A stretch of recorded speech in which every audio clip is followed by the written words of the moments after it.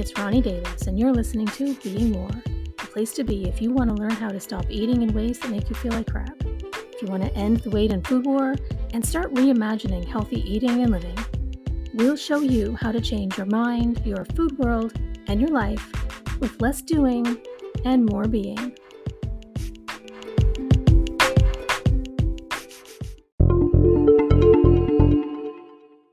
On last week's episode, I was talking a little bit about eating whatever we want and how it's actually a healthier way to approach food than from the fear and control that drives the whole, I can't eat this, but I can't eat that type of thinking that we get conditioned into around food. The truth is, eating what we want is our birthright. We can be trusted to do that, but it's gotten associated with actually being unhealthy because often we struggle with wanting to eat things that actually help us feel our best. We feel like all we ever want to eat are the things that we know make us feel like crap. So we have to control ourselves to not eat those things. But when that's the case, it's actually not a sign that we need more rules and that we have to try harder to control ourselves and not eat the things on the can't list. It's actually a sign that we have to change why we keep wanting to eat the things that make us feel like crap. Changing that why is key because that's what drives all of our choices. So why do you want to eat in ways that make you feel like crap or don't serve your best interests? In this week's episode, I want to talk about some messages that I recently got from one of our newest members in my Cognitive Eating Academy because they were a beautiful real-time example of some of what keeps us from wanting to eat things that help us feel our best. They're a wonderful example of some of the things that actually drive self-sabotaging or self-destructive eating patterns. So her message started with, I'm on the verge of a binge. She went through some of the new practices that she'd been learning since starting the course, and she had gotten a few answers on her own from that, and then reached out to me via text for a little bit of a deeper dive. So like I said,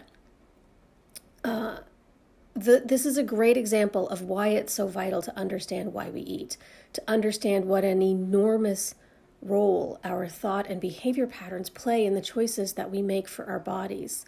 And again, I'm sharing this because I'm sure you'll probably be able to relate to so much of what she said, so I'm sure it's going to be helpful for you. Anyway, she started with, I feel like I'm about to binge. And after going through her practices to uncover why, she said, I heard, I just don't care. So she went through more digging into why she didn't care and said, I really feel like I need to work out, to move. But I couldn't because after work, I had to get my daughter and had stuff I needed to do. Then started feeling guilty because I didn't work out and I don't work out as much as I used to, so I beat myself up about motivation. Then I started feeling really bad about myself, yelled at my daughter and felt even more guilty, then yelled again after promising myself I wouldn't. Now I just feel awful. So keeping in mind that we treat ourselves the way that we believe to be treated, and we tend to use food to numb uncomfortable emotions, can you identify in there what might have been driving her to feel like she wanted to binge in that moment? I'm sure you can, but we're going to do a little bit of a deep dive into all of it because I'd be willing to bet that you said all of those exact things to yourself too at some point, and I want to really dive into it to help you understand what's really going on in there. It started with the thought. All of that started with the thought, I need to work out. And then the knowledge in that moment that she couldn't. So the first question to consider here would be, why is she telling herself she needed to work out in the first place? Was it because her body was sending her messages that it was just genuinely craving some movement? And she was tuned into that and listening to those messages and wanted to honor it? Or was it more likely because of the pressure that she puts on herself to look perfect and to be fit? Well, if it was simply a matter of her body craving some movement, there were likely any number of ways she could have gotten a little bit of movement when she picked her daughter up, right? But if it was because of the pressure that she was putting on herself to keep up appearances and be fit, she wouldn't even think about that because she knows what workouts she needs to be doing to produce the look that she wants. And if she can't do that workout, it wouldn't even occur to her to bother doing anything, right? Sound familiar? So right there, we know that this I need to work out thought is almost certainly coming from the brain. It's coming from the fear and the need to control. In this case, specifically the need to try to control what her body looks like or can do.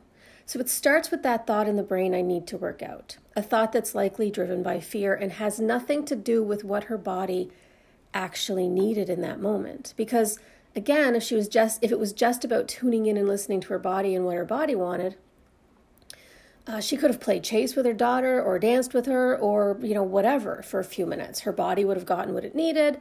Her daughter would have had fun with mom. And, she wouldn't have had that initial, I feel so guilty for missing a workout thought that ended up making her feel bad about herself. Because if she wasn't feeling bad about herself and had given her body what she needed, then she may have felt less stressed and may have been less likely to yell at her daughter, which would have eliminated all of the bad mom thoughts and feelings, and everything may have turned out differently. But that's not actually what happened. What happened was that she was repeating a pattern she'd likely been repeating for years, a pattern that started with fear, a fear of not being good enough as she is. That fear drives the need to have this perfect body and be a perfect mom, a perfect, partner, employee, daughter, sister, friend, whatever. It drives feeling like if we aren't perfect in everything that we do or how we look or whatever, that we're somehow bad.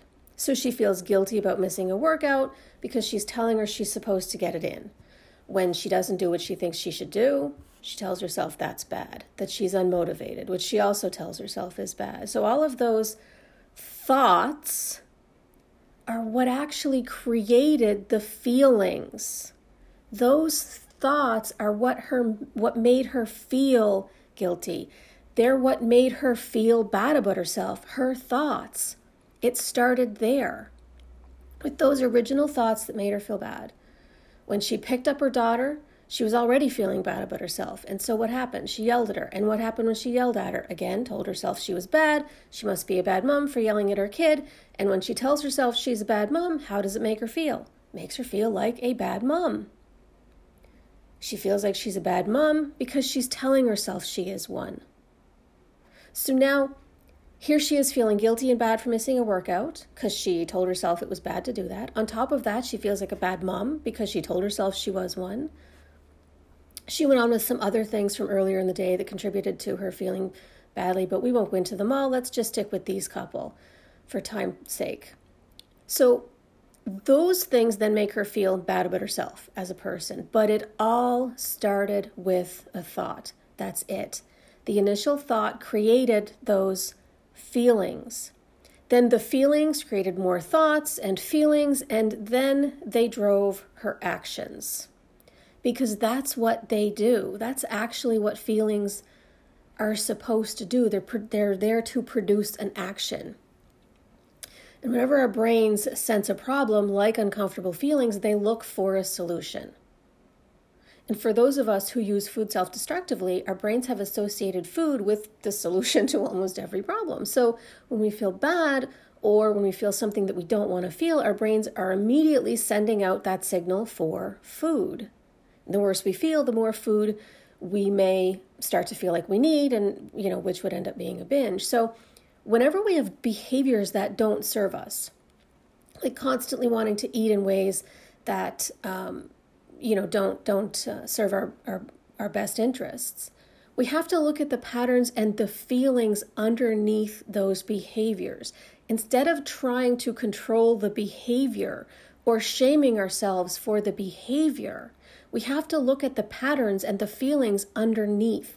What thoughts and feelings are driving that behavior? Because here we had this incredible young lady who busts her ass to create a wonderful life for her daughter. Here she is feeling like she's a terrible mom and about to binge, about to punish her body as a result.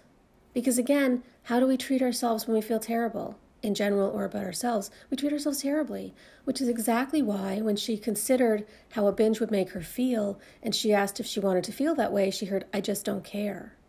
Because she felt all kinds of bad about herself and she didn't believe she deserved any better in that moment. And again, where did all of those feelings originate? Where did they come from? Well, she said that the feelings of guilt were because she missed a workout and she yelled at her kid, and that the feeling of being a bad mom came from the fact that she yelled at her kid. As though those feelings were actually justified, like she should feel bad about herself for those things. And that's what we think, isn't it? When we feel a certain way about ourselves, we believe those feelings to be true, and we believe that they're existing because they are true and because we deserve it, because we did something bad. But the only way that you'd feel guilty for missing a workout is if you told yourself that you should and then were judging yourself because you did. I miss workouts all the time, and I used to feel guilty in the same way she described, but I don't anymore. Why? Because I stopped telling myself I should. I stopped judging myself as being bad or unmotivated just because I'm missing workouts. If you stop telling yourself you're a terrible, lazy human for missing a workout or for, whatever, you'll stop feeling guilty when you do. And when you stop feeling badly about yourself for it, you'll stop feeling like you need to punish yourself for it. And again, that's actually where the feelings came from. They came from her thoughts, not from any kind of truth. Same thing when she said, I feel like a bad mom. She felt like a bad mom because she told herself she was one. It started with the thought, I can't do anything right as a mom. Because these are all likely thoughts that she's been repeating on autopilot for years. So she believes them, and then they create these feelings. I feel like a bad mom because I've been repeating that thought forever, so I believe it now. So when I asked her how she felt and she answered with like a bad mom, I said, no, that comes from a thought, not a feeling. So I asked her to bring her attention into her body and tell me what she was actually feeling in her body. When she did that, she said, I feel stressed, I feel tired, I feel heavy. She said her belly felt heavy. She had tension in her neck. And as we discussed what she was feeling, why she was feeling it, and then what she actually needed, she decided what she really needed was just to relax, to breathe, and maybe do a couple of minutes of yoga to try to stretch out her stiff neck. She messaged a little while later to report that 10 minutes of yoga turned into 40, and that's exactly what she needed. The desire to binge was gone, and she was feeling a whole lot better. Because when she took the time to uncover what she was feeling in that moment, why she was feeling it, and then what she actually needed instead, and then gave herself that, it changed everything. When we uncover why we're about to eat in ways that don't serve us and what we actually need instead, we're able to start shifting out of those patterns. We are able to start naturally and organically changing our choices because we start wanting better for ourselves.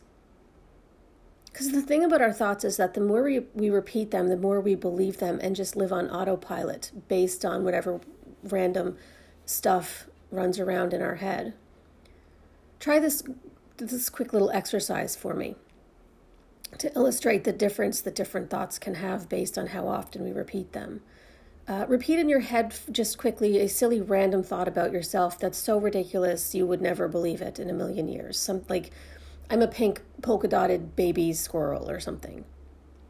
When you think that thought, you don't actually feel anything attached to that thought because you haven't spent years or even decades telling yourself that you are, right? Now compare that to a thought that you've heard yourself say over and over and over again for years. I'm a bad mom. When you hear that thought, you believe it. That thought has power.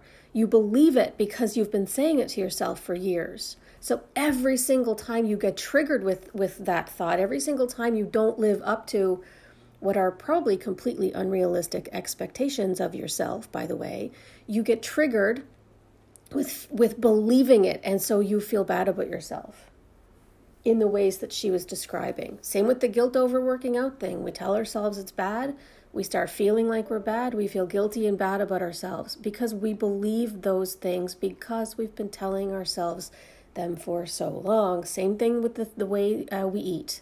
Or the things that we eat. We tell ourselves it's bad to eat certain things, so we feel like we're bad if we eat the bad thing, and we start feeling guilty and bad about ourselves. And again, what do we do when we feel bad about ourselves? We look for ways to numb and avoid those feelings, and we self-punish.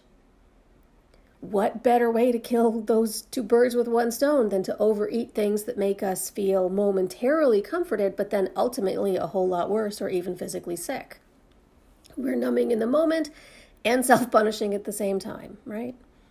The more we repeat the same thoughts, the more we believe them. The more we believe them, the more real they can feel, and the more we identify with them. They start having the power to impact how we feel about ourselves, how we feel in our bodies, and the choices that we make. And when they impact the choices that we make, they also impact our results. They literally create our lives in this way, but they also drive why we eat. So when you stop and gain insight into what's really going on, into why you're about to make the choices you're about to make, then and only then do you have the power to break those old patterns of heading straight for the food or even binging, and then give yourself what you actually need in those moments instead. And when you start breaking those old patterns and tuning back into your body and start hearing it when it tells you what it actually wants and needs, that's how body and self-trust starts getting rebuilt. Joining my Cognitive Eating Academy comes with many benefits, but one of the most impactful is this: the ability to reach out to me in real time when you're struggling the most, so that we can talk through exactly what's going on for you in the way that I just described doing with this client. And then we can make a plan that will not only help you feel significantly better in the moment, but also start changing those patterns long term, just like we did with this particular client. But even if you don't join the CEA, start noticing your thoughts, the things that you're thinking to yourself every day, how those thoughts impact the way that you feel about yourself and in your body, and then start paying attention to the choices that you make when you feel those ways.